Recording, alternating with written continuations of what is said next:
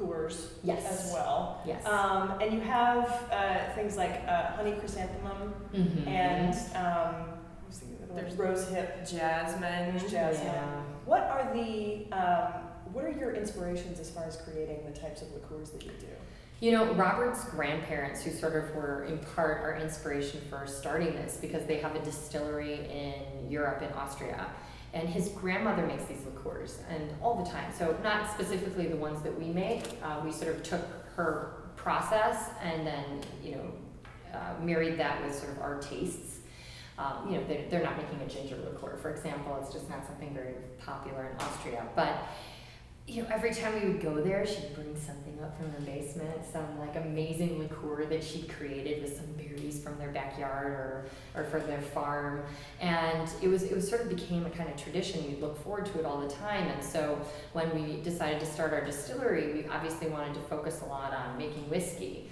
But we felt that these liqueurs was, it was such a way to be creative. I mean, there's so many things that you can make liqueurs out of, and certainly we wanted to make some unique liqueurs that nobody else was making. I mean, a caraway liqueur, not many people are making them. It's such a unique and wonderful flavor and great digestif. I mean, after a meal, that's why they would add caraway seeds to sauerkraut, because it helps with digestion, it keeps you from bloating, and I can't say the liquor will make you, feel better necessarily, but I can't say it's good for you. I can't let somebody else do that, but certainly the caraway is good for you.